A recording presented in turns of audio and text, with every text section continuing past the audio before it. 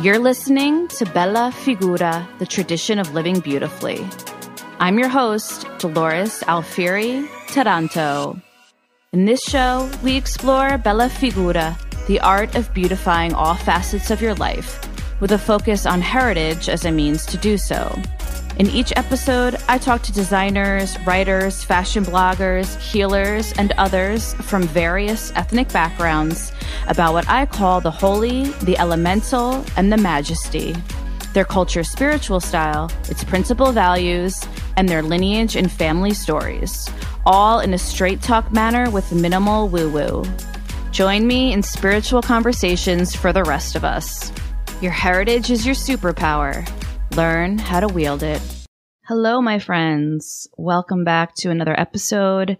I'm so glad you're here joining me. This is episode 10. So yowzers, we're in the double digits. It's pretty exciting.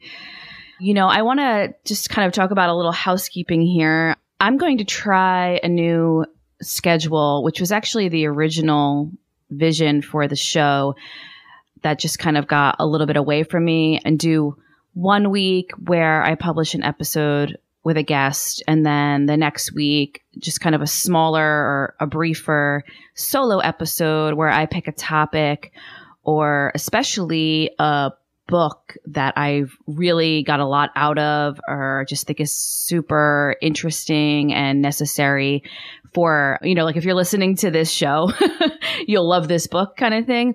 And I know we're all so busy and it's hard to read all the books that we want to read. So I kind of love the idea of, I read this book. I'm going to share with you the big morsels of it. So you can either read it yourself if you want to, or you actually don't have to read it, but maybe you get introduced to its ideas or to its author. So this hopefully will be the start of that kind of alternating schedule that I had originally envisioned. Admittedly, things are getting super busy for me with, you know, I do have a day job, and also my son now is, I can't believe it, 11 months. My gosh. And he's about to be 1 in a few weeks. And of course, he's just become a lot of work. You know, it was a lot easier to do all of this when A, I was on maternity leave, and B, he was just this cute little nugget who kind of sat in his swing or, you know, laid on the floor on his mat and played quietly or just kind of looked up at the ceiling. But now he's walking and he's so super cute. And of course he is, you know, my priority. And I want to always have the attention and presence to be there for him. So, you know, that does make this a little trickier, but it still is something that's so important to me. And just as a woman, as a mother, as a wife, as a daughter, you know, a sister, an aunt, like this show and the things that I get to talk about with all these amazing guests, and now just explore on these solo episodes with you guys, with just the listeners. I need it. I need it in order to be a good mother, you know, in order to be a good wife. So it's not a chore. It's something that I have to fit in because it feeds me. And I hope, of course, it feeds all of you who are listening. So all of that is to just basically introduce what will hopefully be a new setup, and also, you know, just kind of as a way of explaining why perhaps you may or may not have noticed my publishing schedule has just been like a little erratic, but I think growing pains, bumps here and there. I'm human, working it all out.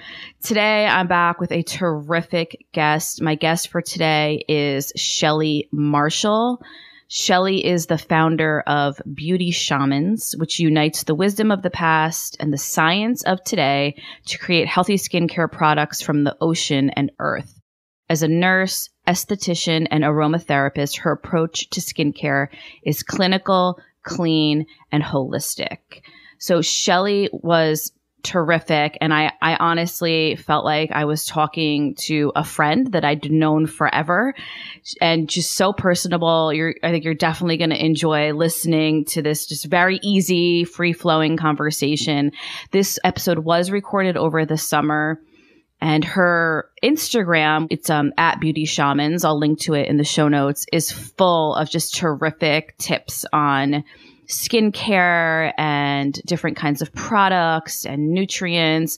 And I love this episode because as longtime listeners of this show and just people who've just followed my work for a while, you know that in terms of health and wellness, our bodies are as important as our spirits and our minds. And in terms of bella figura, presenting yourself well to the world, of course, your face, your skin, all of this is extremely important. And it's as that outward beauty in some ways, in terms of how you take care of it, right? How you appreciate it is as important as how you take care of your inward self. And it's also about taking care of the greatest gift that our ancestors gave us, which is, of course, the bodies that we live in. I'm going to file this show under the elemental, which is, of course, our cultures, our ancestral cultures, principal values. And I think as you see, as Shelley has some kind of some revelations about her business and her products and her own ancestry, which is of Japanese and Irish descent, I think you'll see why the elementals is appropriate for this episode.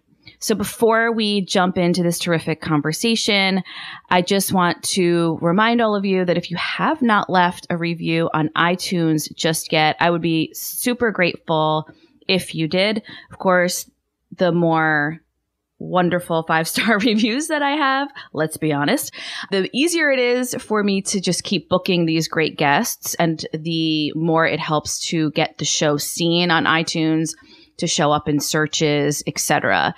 I do want to read a review now that I'm kind of, they're piling up here a little bit. I want to go back to the beginning of the show and start reading some of these great reviews. I'll just read one on each episode or a few episodes going forward. This one is from Miriam Brava. Dolores has a strong, articulate, and relatable voice that makes it feel like you're having a conversation with an old friend.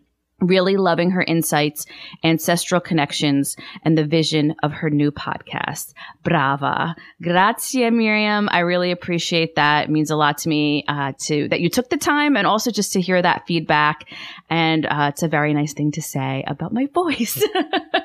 So thank you. So please hop on iTunes, just leave me a quick review. And if you subscribe to the show, you'll never miss an episode. And you can just subscribe by hitting the big old subscribe button on the page where you access this podcast. And just a reminder, you can find me on Instagram by searching Dolores Alfieri, and I will pop up as at Dolores_Alfieri_Taranto. Now let's jump into this conversation with Shelley Marshall, and I'll meet you on the other side. Shelley, thank you for joining me on Bella Figura. Thank you. It's so great to be here. I'm looking at your beautiful face right now, which is like you look exactly as you do in all your photos on Instagram and such. And being with the work that you do, it's a terrific testament that what you do works. Really excited to dive into this. This is actually, the work that you do is something that I've spent a lot of my life and time dealing with, struggling with. So I'm going to be a little selfish and also use this episode to kind of explore some of the questions I have, and just like talk out some of these things. Terrific. But before we start, can you please just tell me about your heritage and the people you come from? Let's start there. So my mom is Japanese and my dad he has like an Irish, Scottish, maybe a little bit of German in their background. Wow. So I'm half Japanese and then half European. And, it's funny because when you first asked me to come onto this podcast, I thought, oh yeah, sure. I can talk about that stuff. But, when I really sat down and thought about it, it really resonated with me. And I just thought, wow, yes, my heritage and my culture has so much to do with who I am today and what I do. And, obviously it's a long, windy road, how that all came together, but it all kind of came together as a perfect storm. So yeah, I think a lot of people don't realize how much their culture and their heritage and their background and their ethnicity and their identity play such a huge role in what you become and who you strive to be. Absolutely. I couldn't agree more. It's definitely one of the major premises of this show. which is either A, you're kind of estranged from your heritage because you don't think it really matters or you don't see how it plays a big role in your life. And maybe you're just kind of dabbling or like dipping your toe back in the water, or you're someone like me who knows that her heritage has just been like a huge influence on her whole life, but either way, this is kind of a platform for that. So I love to hear that. Okay. But you can, yes, you recently you posted about your mother and you mentioned that she was, Japanese, and there's such a rich tradition. Totally. Right? In the Japanese culture of beauty and wellness and health. So if you want to just a little bit, maybe we start there talking about what did you put together in thinking, preparing for this show that you kind of noticed like, oh yeah, that has influenced me. Well, growing up, like I didn't speak Japanese, like we were not a traditional Japanese family, but we did have certain things that we still celebrated. Like every New Year's, we would have a big sushi party where everybody, our friends and family would come over and, my mom would just be in the kitchen making sushi and, making rolls and all these traditional Japanese dishes. Oh, so fun. Like the highlight of every year. But beyond that, like I have two older sisters and, we grew up it was a diverse neighborhood and there was an Asian presence in the neighborhood, but we grew up very, white, like thinking that we were just part of the white culture. That's kind of like how things were. And at that time, it wasn't cool to be mixed. It wasn't cool to have a background or have, some sort of ethnic heritage. It was cooler and more acceptable to go with the grain and go with what was popular at the time, which was the pretty, blonde, blue-eyed, totally understand girl. That. Mm-hmm. So my sisters, they're older than I am. And so I kind of like followed their footsteps, whatever they did. And they were heavy into that and getting into, like what are people doing in middle school that's like super cool, like their drill team, cheerleaders, stuff like that. And my mom had this dream when she was a little girl to do Japanese dancing. And I was her last chance. So she and a girlfriend of hers, Japanese girlfriend of hers, and her daughter was also half Japanese, got us together and we started going to these classes and we started doing Japanese dancing every Saturday to the point where we got good enough that we started going to shows. We started doing shows. We would get dressed up every single Saturday. My mom learned how to dress me in a kimono, which is a laborious and tedious process for the shows. She would paint my face white. She would paint my lips red. We would put all the paraphernalia, garments in the hair and the wigs, and I had to learn. And basically, that was my introduction and my immersion into the Japanese culture. That's amazing. And it was in this little place in Los Angeles, a little Tokyo. And it's like a very tight-knit Japanese community. And that's what my Saturdays looked like.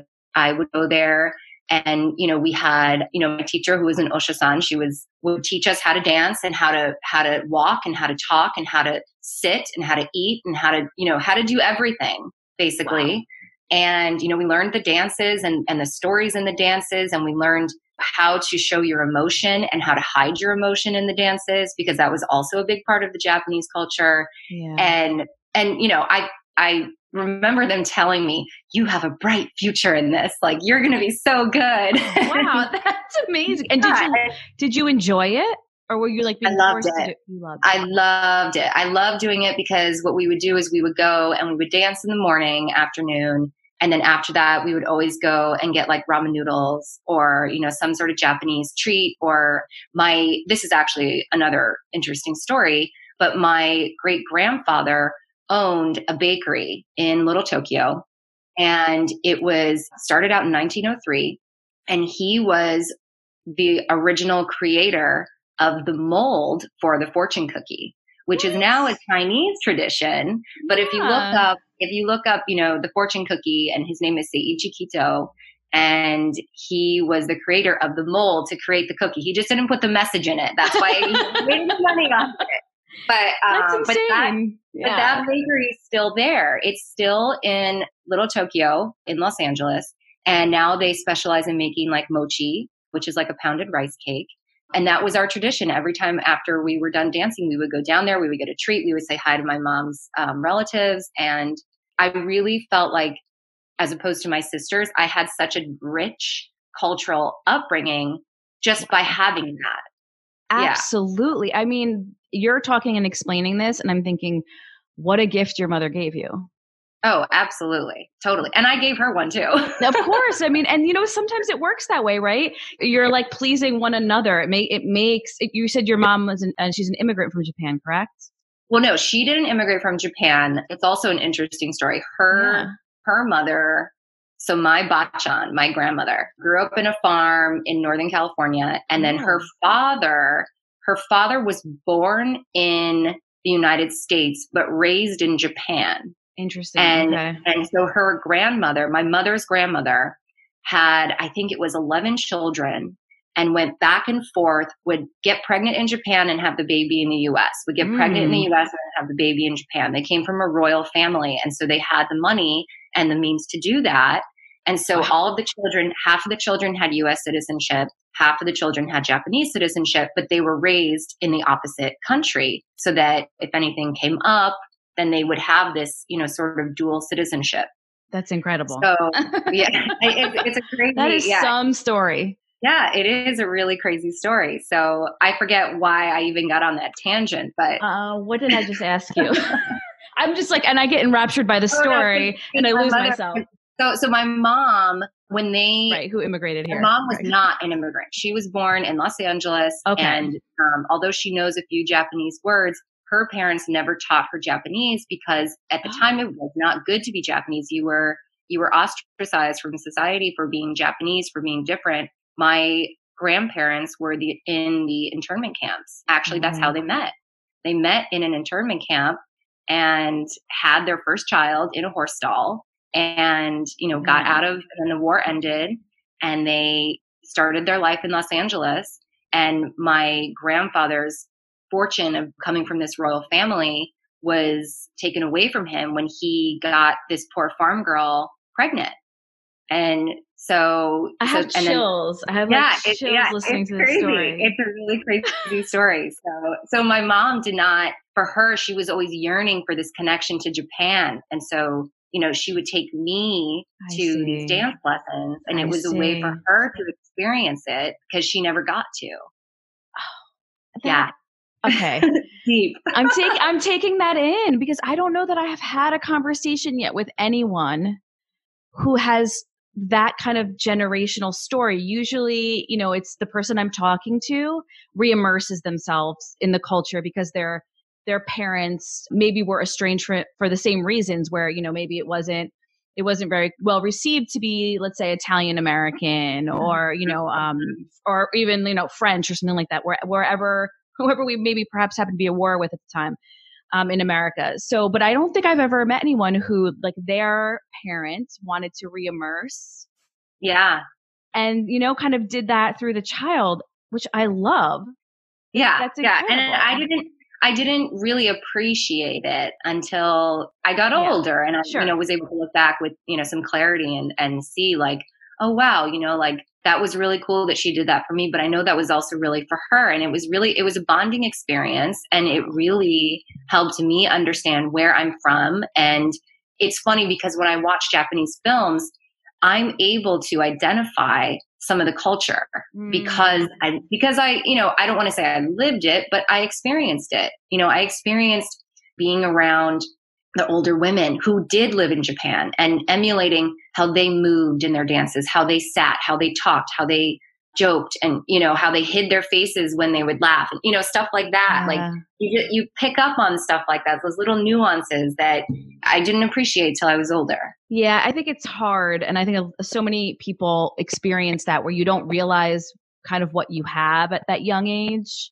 I know for me, I can actually kind of remember when I realized that the way I had been raised was gone. Mm-hmm. And it was like this really painful thing where you realize, oh, because you're not a child anymore. When you're a child, you think it's always going to be this way. Like this is the way life is, right? Yes. Yeah. But it's not. And then it's very painful when you wake up one day and you think, oh, that was just a period of time. Yeah. And so for me, I completely understand that where I was, surrounded by everyone speaking our, regional dialect from Southern Italy, the food, the people coming in and out. And then, people get older and they either move or they die or their children move away. And, that community just gets like smaller and smaller. And then we assimilate more and things like that happen, So parties when I was young and everybody there was like an off the boat Southern Italian were so much fun. But now, we're more American. Exactly. You sort of lose those little things. And I think there's so much global connection now with the internet and, film and stuff like that. And I feel like back in the days when we didn't have cell phones, we didn't have a way of comparing ourselves and leveling up, if you will, to what society expects of us. You still had those special moments that, your little unit brought all together. Yeah. Absolutely. Beautiful. Those stories, like those family stories are so wonderful and so wonderful that you know them. I ask every year, I'm like, tell me again the story about this because you're that person in the family. There's always one. Guess which one I am.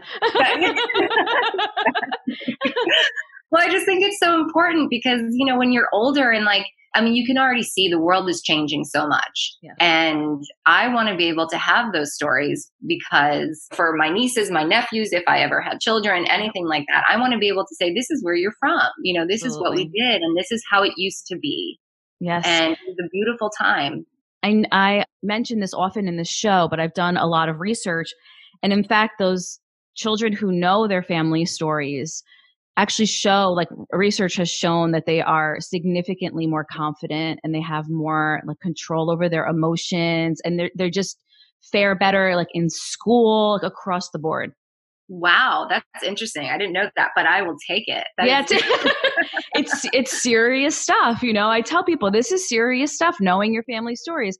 But if you kind of sit and think about it for a second, if you know your family stories and you know about the people who came before you, you have this sense of I know who I am. Yes, exactly. Right? And when you know that, you're just stronger. Yeah, absolutely. And I've often wondered, when my mom or my aunt start talking about their grandmothers and stuff, and it's I close my eyes and I try to imagine what they looked like. And, they would imitate how they would talk. And I would try to put myself there and just, wow. I just think it's so fun, to go back in time and be part of that. You've got the bug for it, for sure. Well, that's good. You're the keeper of the stories. And I wonder if your sisters ever ask you about it or, one day they probably will. Maybe. All the story. You're maybe. Yeah. I'm waiting. I know. It's so different between siblings too. It's it's so funny. Yeah. Well, I think because I had that experience dancing, I am more interested. They don't seem to have as much of an interest in that side of our culture. And they probably gravitate more towards my dad's side, which I also, I've also probably am the historian for that side of the family as well. But I would say they definitely gravitate more towards that, if they even gravitate towards any sort of cultural, interesting background. So like you said in the beginning, you didn't necessarily grow up, aside from that kind of tradition you had with your mother, your house wasn't necessarily steeped in Japanese culture or steeped in Irish culture on your father's side. No, we had a few reminders here and there. My mom would have a Japanese doll up. We would eat our rice with chopsticks, and we called it, by the Japanese name. Do you want some gohan and shoyu, which is rice with soy sauce, and you use your hashi, which is a chopstick. We use certain terms like that, or when my mom would, if we were out in public and she had to use the bathroom, she would use the Japanese word for bathroom, which is benjo. I have to go benjo. So we had little things like that, but all in all, we didn't grow up with a rich cultural environment. Now, what's interesting is that my dad was obsessed with Japanese culture. He was obsessed with all cultures. My father speaks fluently Russian, French, German. He speaks a little Italian. He learned Japanese, and now he's learning Chinese. and he knows a little Spanish as well. Amazing. So he was sort of like this language guy. And so he actually knew more Japanese than my mom. And he would go to Japan for, he's an attorney and he was representing Honda, and he would go to Japan and bring back little trinkets. And it would make my mom so happy to have something from Japan. That's really beautiful. Like that's beautiful. That's really beautiful. But like we didn't grow up going to Japanese school or hanging out with Japanese friends, or, we were white kids, who happened to be Japanese. Right. Which I think is way more common if you're, second generation removed from the original immigrants. I think that's fairly common. It actually sounds like your house and your mother and even your father were way more connected than probably many other people in your shoes would have been. I think so. Yeah. I mean, they definitely they had their moments. Like I said, looking back, I see it. Absolutely. But growing up, I, completely oblivious. Yes. No, I get that. And do you think that, did any of this kind of, to fast forward a little bit, find its way into the work you're doing now? So I had to think about that, because at first I did not see the connection at all. But now I completely see it. I totally see a connection in it. My products are seaweed based, and I always had an affinity for seaweed. We grew up eating nori, or eating seaweed, in our house. It was like one of those things that was always on the table, and you would use it like a taco or like a tortilla for, but you would do it for the rice, and you would just like grab it. And with the seaweed papers. So when I came across creating the line, seaweed became, the more I learned about seaweed, the more I was like, oh wow, like this is actually an extraordinary food that has so many health benefits. And the more I learned about what it does for you internally, the more I learned about what it can do for you externally, the fact that seaweed can regenerate itself using just the sunlight. It just became kind of a no-brainer based off of all the things that I was learning in skincare to begin with. And then, the other thing is my parents had always pushed me to do something where I was going to make a lot of money and have stability. And all I was ever obsessed with was skincare. I grew up having awful skin. I had terrible, terrible acne all over my face, my back, my chest, my arms. It was a real complex for me. And sure. And maybe my primary focus as a child is trying to overcome those traumas physically and emotionally. And it's funny because I remember when I would dance, a lot of those emotions would come out. You know what I mean? Like the way you tilt your head and the way you evoke love or shame or whatever.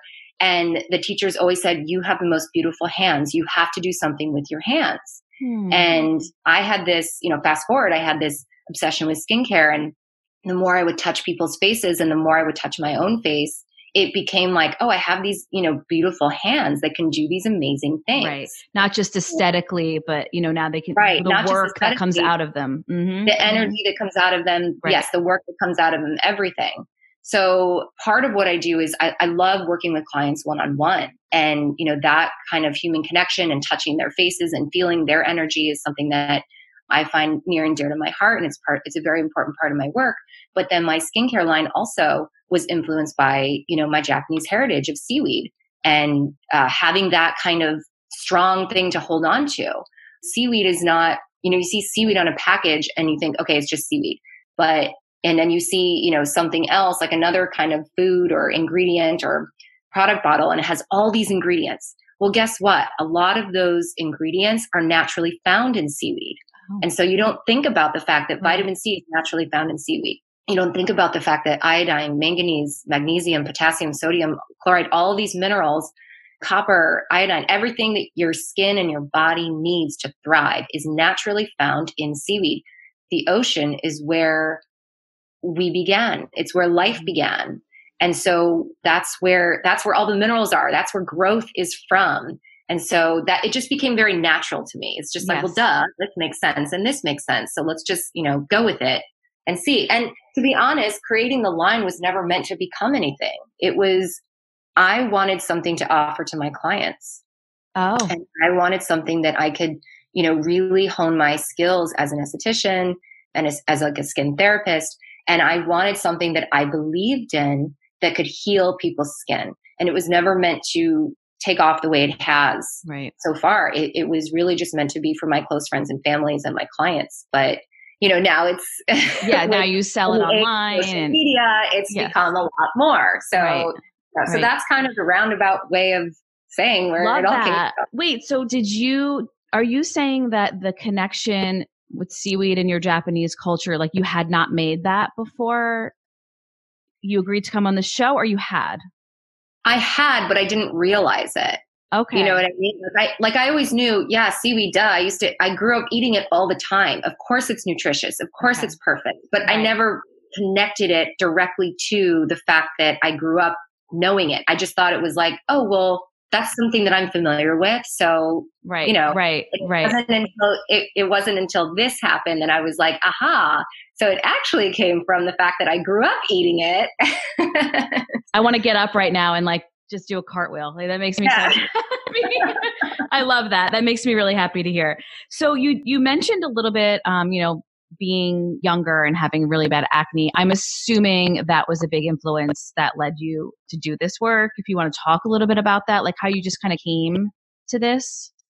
Yeah, like I said, had traumatic acne. It was debilitating. It was something that I woke up every day and looked at my face and fell into like a deeper and deeper depression because of it. I hid that depression by playing sports. I was very active playing soccer, and that was sort of my escape. That was my outlet. I was good at that. So it was something that I could escape to and be happy. But deep down inside, you know, I remember being on the soccer field and looking at some of my opponents and being like, gosh, she has great skin. Like, you know what I mean? Like, it was something that was just always on my mind. And my friends, you know, some of them had perfect skin and some of them also were struggling with acne. And it was something that we would bond over. And I mean, it got to the point where my friends knew that I kind of had a phobia of touching my face. I wouldn't let anyone touch my face.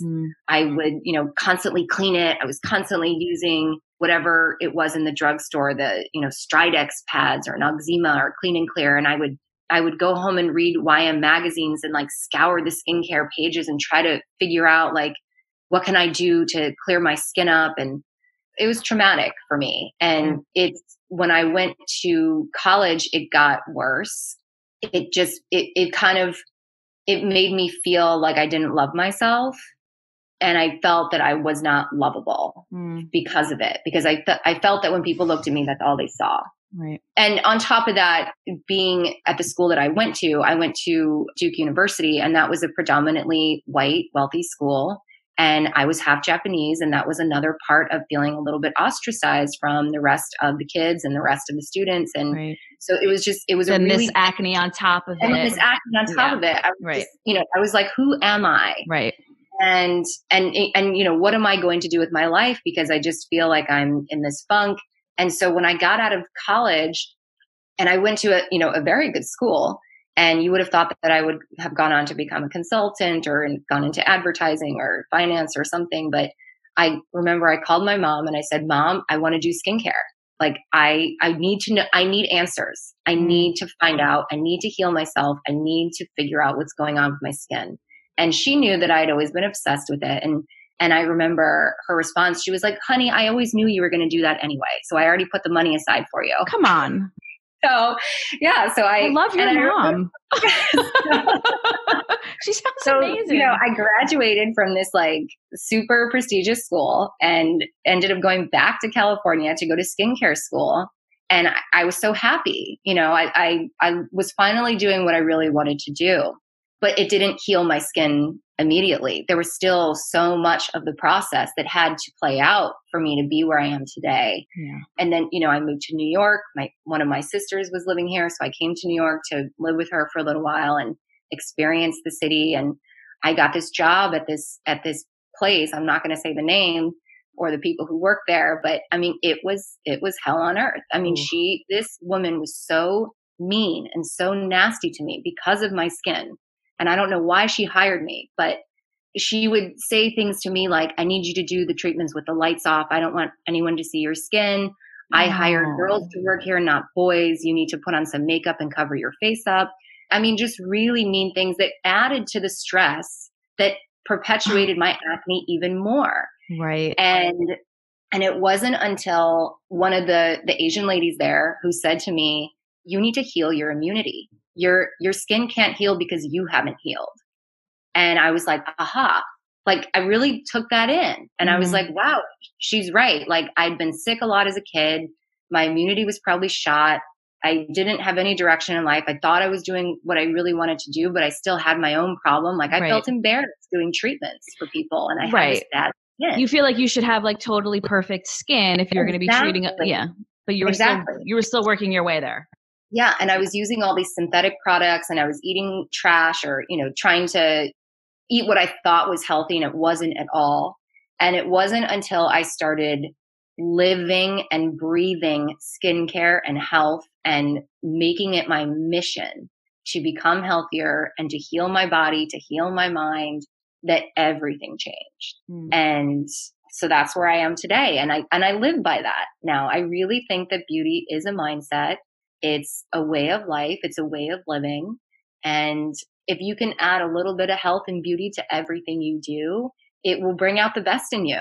Amen. I love that. I totally agree. And again, another premise of the show is the idea that even your heritage is that beauty, right? Even your heritage adds that beauty, and, can add it to every aspect of your life. I love that. I read in an interview, preparing for the show, you said your nightmare became your gift. Yes.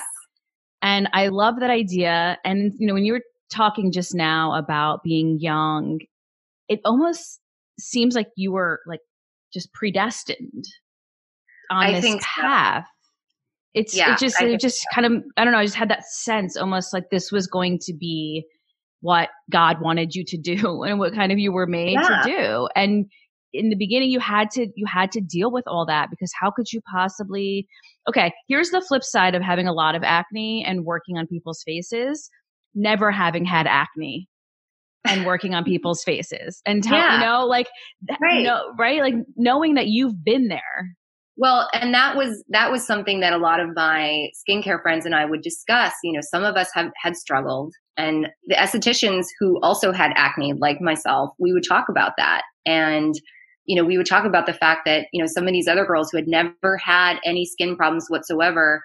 And this is not to like say anything negative about them. They're doing their job, and bless them. They had beautiful skin, and, obviously they knew how to maintain that. But having not lived that, how can you properly counsel and guide someone on this journey when you don't understand the emotional implication, the physical implication, the perpetual waking up in the mirror and seeing something new and hating it? And it's this process that I feel that estheticians or skin therapists who have gone through it really understand. Yeah. They understand what the client is going through, and it takes time and it takes patience, and everybody's story is different. Everybody's skin is different. And I think without having gone through that, how can you properly assess or tell someone what to do with their skin? Right. And the empathy. I mean, I think there's an idea, I don't know if this is in other countries, but in our country, that acne is like, oh, it's just like a aesthetic thing,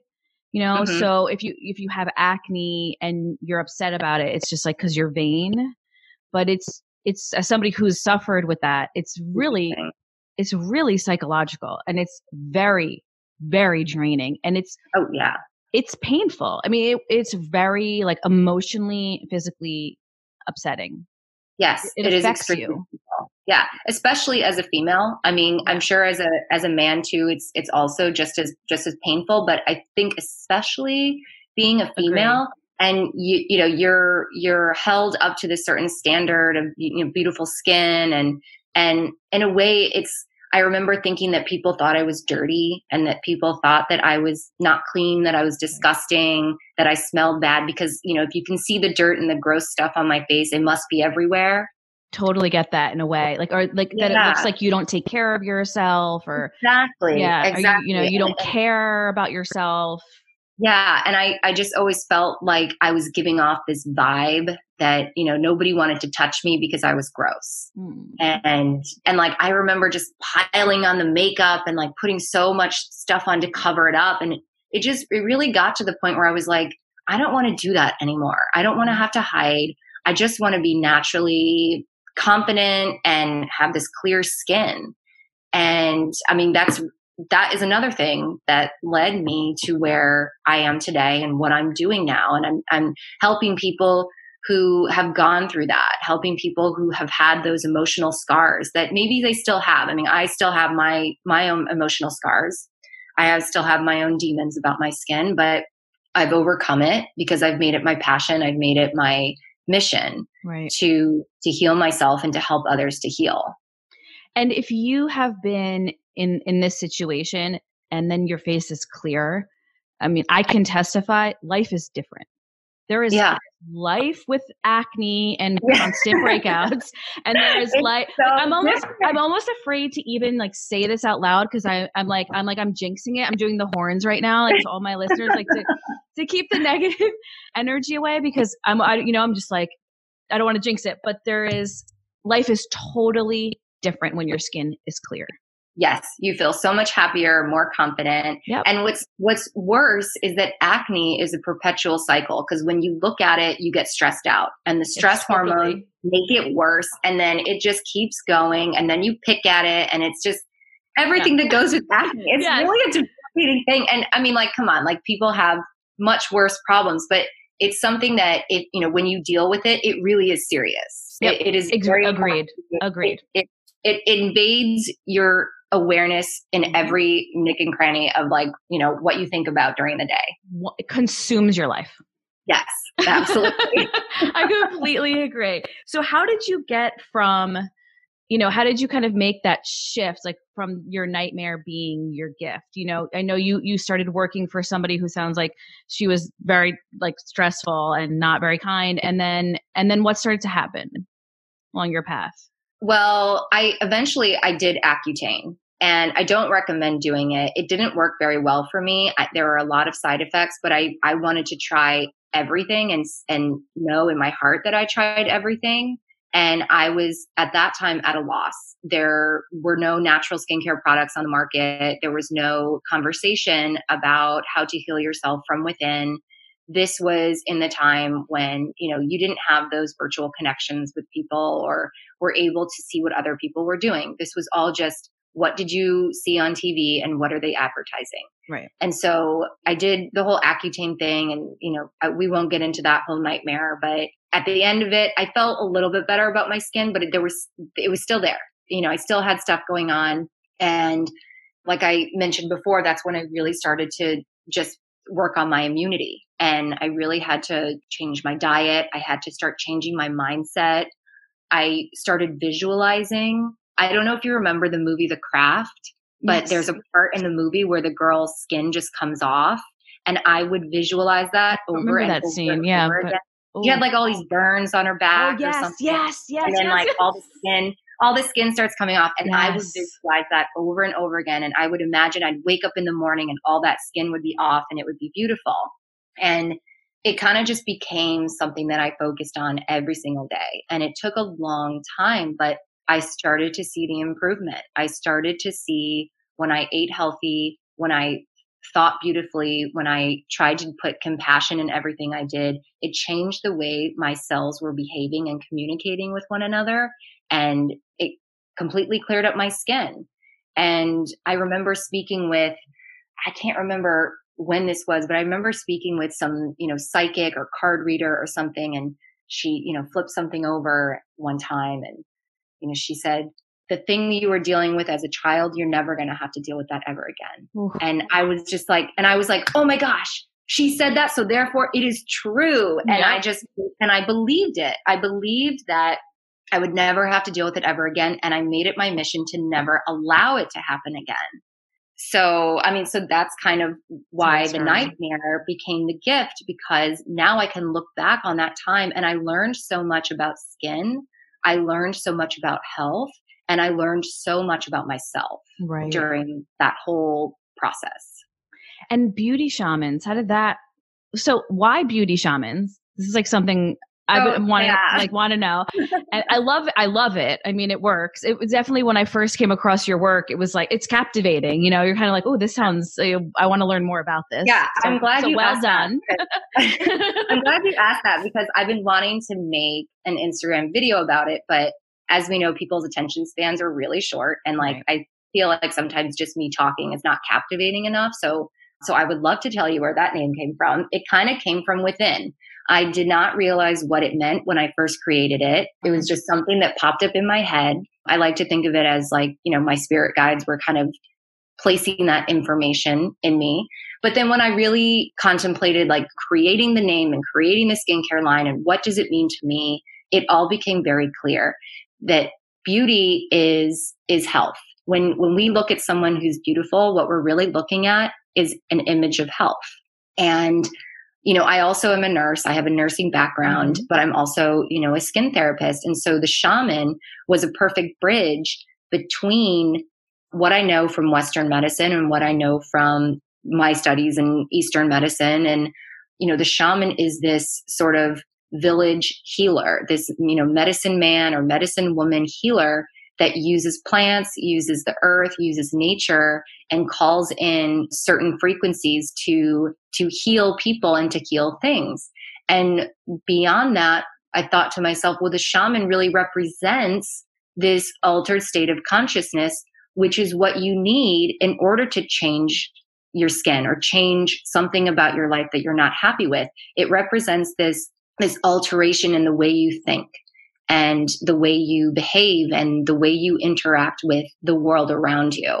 And when you do that, and when you have a clear focus on what you're after, then the health will come. And when the health comes, the beauty comes, and it's an energetic thing. I mean, we've all seen it. We see a beautiful woman and she's just nasty, and immediately she's no longer beautiful.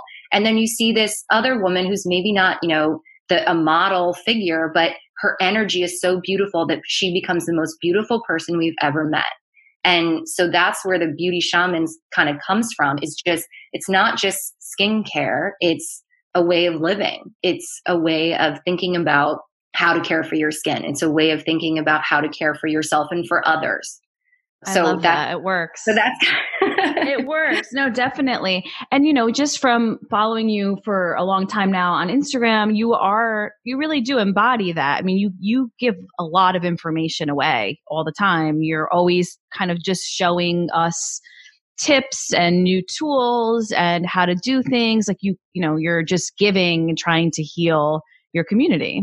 Yeah. Well, that was, when I first started on Instagram, it was very difficult for me to put my face on the internet because I had kind of had this complex about people seeing my face ever since I was a kid. With acne, I never wanted people to see my face.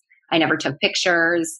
I did post a comparison photo. It's like one of the rare photos I have on my Instagram page of where you can see what my skin really used to look like. Yeah, that's brave. Yeah. It was difficult putting my face on the internet, and I struggled with it because when you look at what everybody else is doing on Instagram, they're creating these productions where it's like perfect lighting and perfect this and it looks like a professionally made commercial. And I made a conscious decision that I wasn't going to go that route because then it would become a job and it wouldn't be me. And so everything that I put out there is just me living my life. It's me like, hey, this is what I'm doing. Yes, I'll put on one of my beautiful kimonos, so that you guys have something pretty to look at. But like, I'm not going to sit here and like make the background all perfect and with all the words and the, the letters and making everything look like it's like a professionally made production. It's just going to be me. And now, this whole process has been a growing process for me as well. And I think that I've grown a lot from putting my face out there and putting myself out there and showing people, hey, this is what I know and this is what I want to share with you. And it's helped me grow as a person as well. So, I mean, I hope that I'm reaching other people and helping them with their own journeys with their skin or just giving them any kind of entertainment or tidbits of information that they can use for their own practice. I don't by any means think that my way of doing things is the only way. I have always come from the mindset that, when you learn something, you take bits from different people. Absolutely. You take a little bit and you make it your own. Mm-hmm. And that's what I did. Mm-hmm. So, I hope that I can provide that for people, but more than anything, this is really therapeutic and healing for me. I think if you're being genuine with your work and on your platform and you're really serious and like have a strong intent to have a community, that it's inevitable that you're going to get something back. You know, it's not right. You're not just giving, like the community gives something back to you, whether it's directly or it's just like you realizing things about yourself because that community is there. Yes, exactly. Yeah, absolutely. Exactly. That doesn't surprise me. And so now, you know, you do see clients like in office. I know because when I was looking into booking with you at one point, I remember that, and I regret I never pulled the trigger at the time because now we're in the middle of quarantine and COVID. So I'm assuming you're not seeing clients anymore. I mean, I'm not seeing clients. Don't admit it. I'm not. No, the businesses are closed right now. So no, I'm not seeing clients right now. So I have been picking up more time at the hospital. You know, just saw you're posting you are working at the hospital during this time. I saw a couple posts about that with you talking about the state of the hospitals and. Yeah, I mean, it's better now. In the beginning, it was pretty intense, but things have definitely calmed down. And, you know, I'm looking forward to getting back into the treatment room. I miss it so much. And this time has solidified my feelings that that's where I belong is in the treatment room. Like, I miss it so much. And, you know, being in the hospital, I know it's important work. I know what I'm doing is great and it's helping save lives, but I was not put here on this earth to put a Band-Aid on people. I was put here on this earth to help people grow. And that's not to say that those problems are serious and they shouldn't be cared for. They absolutely should. I just know that for myself, that life is not serving me and my higher purpose. Right. And I think there are some nurses who are absolute angels. And they are meant to do that work and they are meant to be there. And I admire them with the utmost respect. And, you know, I honor them. I just know for myself, this whole quarantine situation has just made me realize more and more what my mission is and what I plan to do going forward once things settle down and once, you know, we open back up. Yeah, there's room for like illumination everywhere, right? Yeah. I mean, I think a lot of people are experiencing that now. Are you still working with clients like remotely in any way, or is it just kind of the whole business on pause? A lot of clients still reach out to me, emails or, you know, through Instagram, and, you know, they just have questions here or there, or, you know, maybe we'll get on a virtual chat. I mean, I do have on my website a virtual like consultation service for people who want to like delve deeper and they're like, listen, I'm stuck. Like I need some like serious help. I do offer that. For the most part, people just have like a question here and there, which I'm happy to answer. But yeah, I mean, like, the friends that I see at work, you know, like they're like, hey, can I get some products or, you know, stuff like that. So, I mean, I have still been active in that sense, but yeah, the whole skincare part has been just me doing it on myself. Right. The hands-on thing is definitely a pause. And that seems to be a big part of what you do and what you really enjoy doing. So, okay. So I want to switch to the topic that is very much like on my mind in planning to speak with you. Okay.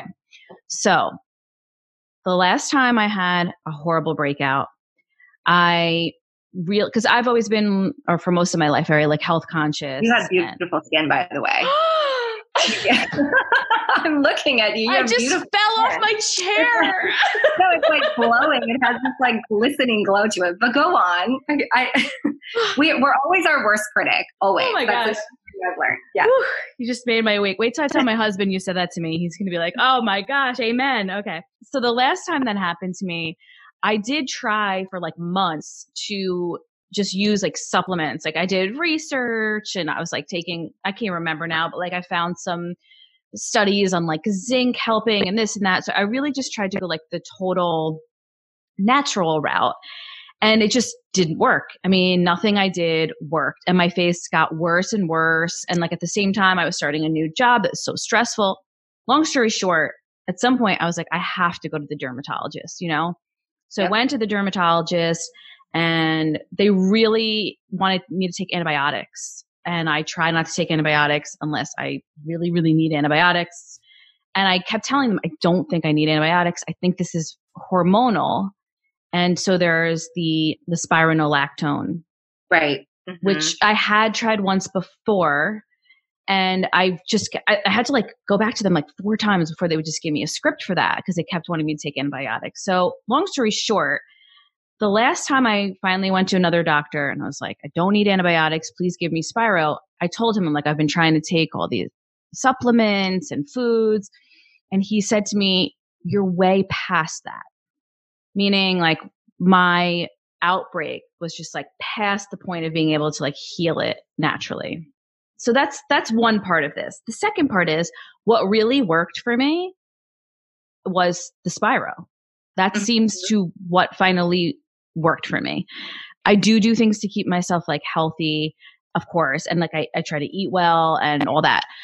But one of the reasons I haven't purchased every single one of your products, even though I like read about them a lot and I love the idea of them, is because I'm so nervous that natural organic products are just not strong enough. Like they didn't work before.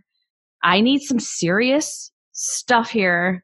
Like I need, I need like chemicals and like stuff to totally. So I totally get it. I'm not like challenging you at all. Like can you talk this through with me? Like explain to me. Absolutely. You know what I mean? Okay. So I just gave you a lot. Yeah. No. But I get this question a lot. Okay. And it's something that I had to deal with as well, because I was on antibiotics. Right. As a child, I think so. Yeah. And then you did the Accutane. And then I did a million topicals. Right. And, I'm going to use a little bit from my nursing background, a little bit from my aesthetics background here. But when you have something acute going on, an infection, a rash or acne or, something going on that's acute, a medication is something that if it needs to be dealt with immediately, a medication, something that you take into your body that's going to work really fast. Sometimes that's warranted. Sometimes we have to do that. If you have a raging UTI, you're not going to say, let me just drink cranberry juice for the rest of my life. I mean, yes, some people do that and they suffer through it, but there are also negative implications of doing that. If you're just relying on that solely. I was hoping you were going to start with something like that. Okay. Sometimes you need something like that antibiotic to kick it. Now that's a temporary fix, right? You can't stay on that antibiotic forever because eventually it's going to start having the reverse effect where it's going to start causing problems in your gut. It's going to start causing problems in your, vaginal or, urethra or whatever. And then that's when you start to nourish your body with certain foods like the cranberry, like garlic, like other things that help to nourish your microbiome and your gut flora and your vaginal flora. So now take that example and apply it to something like skin. If you're dealing with something, I heard you say you had a stressful job. Stress was probably the number one thing contributing to your breakouts. It almost all the time is, because a lot of times once we're past puberty, acne and breakouts are almost always charged hormonally. And our hormones, if you think about it, run through our blood. And skin is highly vascular. I mean, you touch your face, it bruises, you cut it. Our skin is extremely vascular. And you've got these hormones raging through your skin, raging through your circulatory system, your vascular system. Of course, it's going to show up on your face. And so what I would say to that is, spironolactone is something that a lot of my clients use and it works for them. I don't think it's a long-term, you should be on it forever thing. Just like anything, just like how you wouldn't want to be on Accutane forever. You wouldn't want to be on the antibiotic forever. You may not want to be on the spironolactone forever, but it's probably helping you right now. And it's going to get you in a place where you can then say, okay, now I can get focused and now I can start nourishing my skin from the outside with something to balance my skin. I can start nourishing my body from the inside at the same time. I can throw everything that I can that's healthy at it and go from there. And then keep in mind that it's a process. Your skin turns over every 30 days. So to try to expect to see a difference in 2 weeks is not realistic. And even it's probably going to take even longer than that when you're using natural products. Natural products are meant to balance your skin. They're meant to regulate your sebum. They're meant to regulate your oil glands. And then with time, they do work. It just takes a little bit longer. Just like the idea with the cranberry and the antibiotic. Right. You can drink that cranberry juice till you're blue in the face and it may help, but it's going to take longer than taking the antibiotic, which is going to wipe it out right away. So I totally hear you, and I get it. And, I think you have to do what you believe is going to be best for you. That's always going to be your number one. Don't listen to what the doctors say. Don't necessarily listen to everything that I'm saying. You have to do what you think is best for you. And if if you have the knowledge to know that it's not healthy to be on that drug forever, then okay, I'm going to use this as a starting off point and I'm going to get healthy from here on out.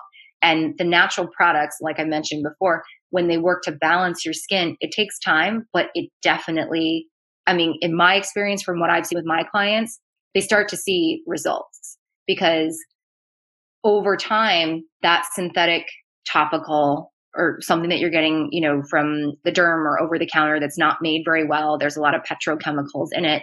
It's going to start causing irritating reactions on your skin over time. It may help immediately, but I think they're home right now. Are they home? Okay. But it's not in the long run. You're going to be better off using those natural products. And I think a lot of people want that. I think agree. They want to use the natural products. I do. Yeah. And I think one of the reasons I kind of put this question down in my preparation was for my own edification, but also because I think that a lot of women especially do feel that way. And I'm not on the Spiro anymore. I got pregnant, of course, went off it and haven't been back on since. But another thing that I have is I'm so afraid to stop using the things that I'm using. Cause I don't know if it's like my superstition, but I'm just like, if I stop using this, I will break out again. Right. I have this like paranoia of like switching it up, even though I would like to kind of go to more organic and natural routine. So part of that is breaking your belief that it's not going to work.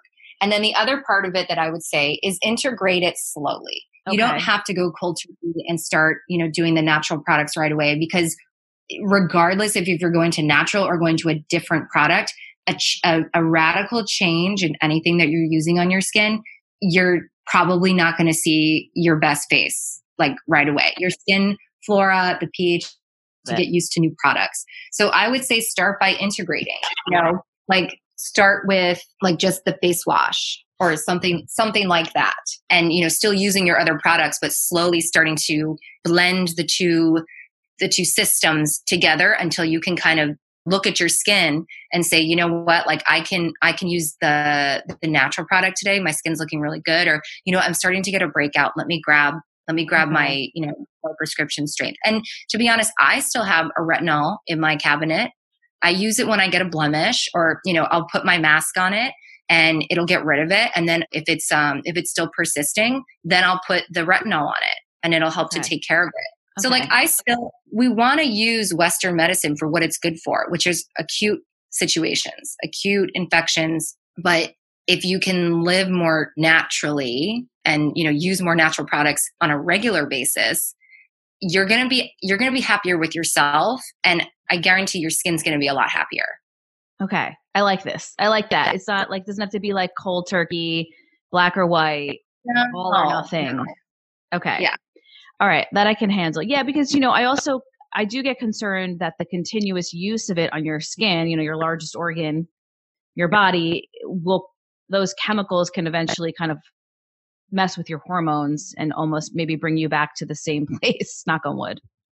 Yeah. Yeah. That's absolutely something to consider. I was reading somewhere that there was a company that they put hydrocortisone in some of their products and didn't put it on the label or didn't mark it correctly. And these clients there was like a class action lawsuit. The client went forward saying, I now have a hormone, like Cushing's disease or like something where they have excess into their skin and causing systemic issues. So yeah, you're absolutely right on that. You want to be careful with. I'm assuming that. Sorry, go ahead. Yeah, you said you want to be careful with whatever you put on your skin. Why do you advocate people using natural products? Kind of what is the big deal if I just use over-the-counter products or prescription products? So it's all about the formulation. when you're using something that is over the counter or a prescription, and, this harkens back to, what we knew when we were kids, that's all that was available, right? But you have to think about the fact that if it is an over the counter product, it has been made and formulated to stay on that shelf. It has been made and formulated to be able to withstand, the harsh conditions of shipping. It's able to withstand, just staying on that shelf for like 12 months to 2 years sometimes. The expiration date on some of those products is a long time from when they're made. So, and a lot of that is because of the petrochemicals that are used. A lot of that is because of the preservatives, the parabens, some of the emulsifiers, and just some of the chemicals that they put in that to stabilize those products. When you're using something natural, well, hold on, let me back up. Imagine that is like instant mashed potatoes. Okay. Comes in a box. Okay. It can sit on that shelf for 12 months to whatever, like 2 years or something. There's an expiration date on there.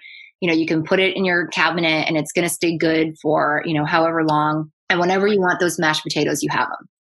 As opposed to going to a grocery store and picking out fresh potatoes that you take home and you mash up and you use that day. Because if you don't use it right away, it's probably going to go bad. Right? There's a reason why. It's because it's organic. It's because it's natural. It's because it's an actual food. It's because it's an actual substance that came from the earth.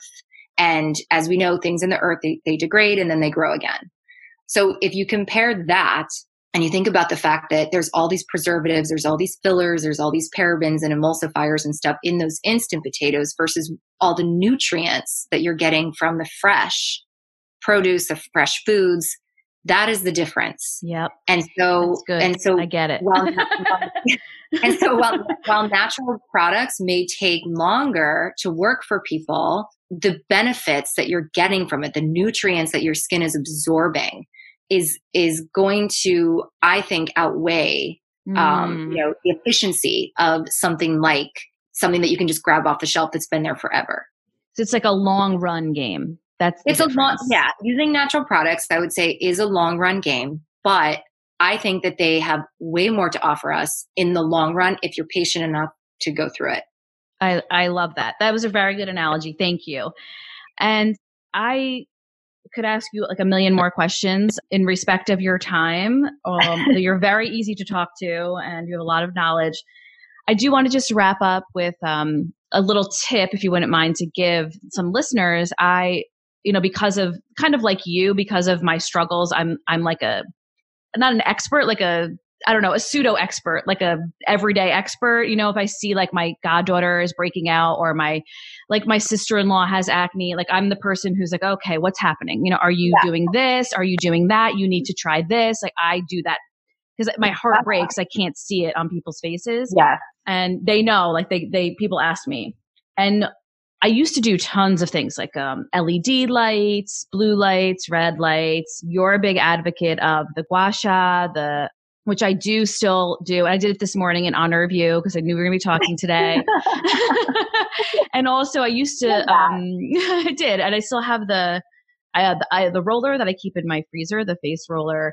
So, but I have a 7-month-old baby and my life's changed. I don't have as much time as I used to. So any tips for someone like me or, anybody in the audience who you really do want to make taking care of your skin a priority, but maybe get a little overwhelmed at everything you feel like you quote unquote have to do, and because you just don't have as much time as you used to? Yeah, that's a good question. And it's a loaded question because everybody's lifestyle is so different. It's true. If I could give some general advice for someone who wants to take more time for their skin, but maybe life is not giving that to you right now. If you can work in 1 minute, I think everyone has at least 1 minute to massage your face. I think massaging the face is something that we were never really taught to do when we were growing up. Yeah. It was not something that was like a thing. No. And I think massaging the face, not only can it release stress, which stress is usually a huge contributing factor to aging, to acne, to our mental instability if we experience that, but it allows for a connection with yourself. You are connecting your, whatever's going on in your environment. It allows you for that 1 minute to just connect with yourself and feel your face. And beyond that, the implications for the skin, it helps to increase circulation. It moves some stuff around. A lot of times, if you feel your face, there is so much tension in your skin, in your jaw, in your chin, in your forehead, between the brows, around the temples. Yeah, around the temples. I mean, there's a reason why when you have a headache or when you're stressed or when you're thinking about something, we always go right here. We always go right to the temples. We hold a lot of stress in our face. Yeah. And so I think that if you can, for 1 minute a day, just massage your face, touch your face, feel where the tension is, it will not only help to release some of that tension, it's going to help you connect with yourself on a more intimate level and just bring you back to having compassion for yourself and maybe thinking about what other things you need to do for yourself that day. And then it's also going to help to relieve or increase some of the circulation. And anytime you're increasing circulation, you're bringing more oxygen to that area, and more oxygen creates more healing. When you create more healing, then that's when you start to see brighter eyes. You start to see a more lifted face, less pigmentation, less wrinkles. So I would say you can use all the tools you want. Tools are meant to make our lives easier. They're not a necessity. I think your own 2 hands can do wonders. Just touching yourself. It's like the opposite advice you always get. It's like, don't touch your face. Don't touch your face. You know what I mean? I mean, like I said before, I used to have this phobia of touching my face. I wouldn't let anybody touch my face. And now that's all I want to do is touch my face. We assume people would understand, wash your hands before you do that, etc. Yes. I mean, that's like a given as adults. It should be. Yeah, but I'm just going to say, just so you don't get any letters, I don't get any letters. Yes. Yes. Thank you for pointing that out. I didn't even think of that. I totally didn't think of that. Wash our hands before we do that. That's good. This is another like all or nothing, I think, thing with me. I think sometimes I'm like, well, if I can't use the gua sha tool for 20 minutes, like I'm just not going to do it. No, that's not. I think every single minute counts. Because it's an effort. It's something where your energy or where you're focusing your energy is where, your attention goes. It's where, 1 minute, that's all you need. And it adds up. Imagine touching your face for 1 minute a day for 1 whole year versus never touching your face. You're going to see an effect. Point. That's a great point. It's all cumulative. Just because it's not taking 20 minutes does not mean that it's not worth it. Right. I like that. That's a good tip. Okay. Shelly, this has been terrific. I really appreciate your sharing your stories and your knowledge and your work. Thank you so much for coming on the show. Thank you so much for having me. This was awesome.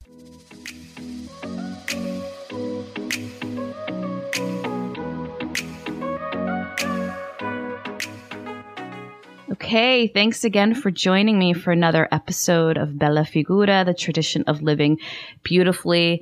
Definitely shoot me an email at dolores@bellafigurapodcast.com with your thoughts on this episode, as well as any show ideas you might like me to pursue. You can also DM me via Instagram. I'm at Instagram at Dolores_Alfieri_Taranto. And you can sign up for my newsletter to hear about each new episode at bellafigurapodcast.com. Here's to knowing your roots and cultivating a beautiful life from their power.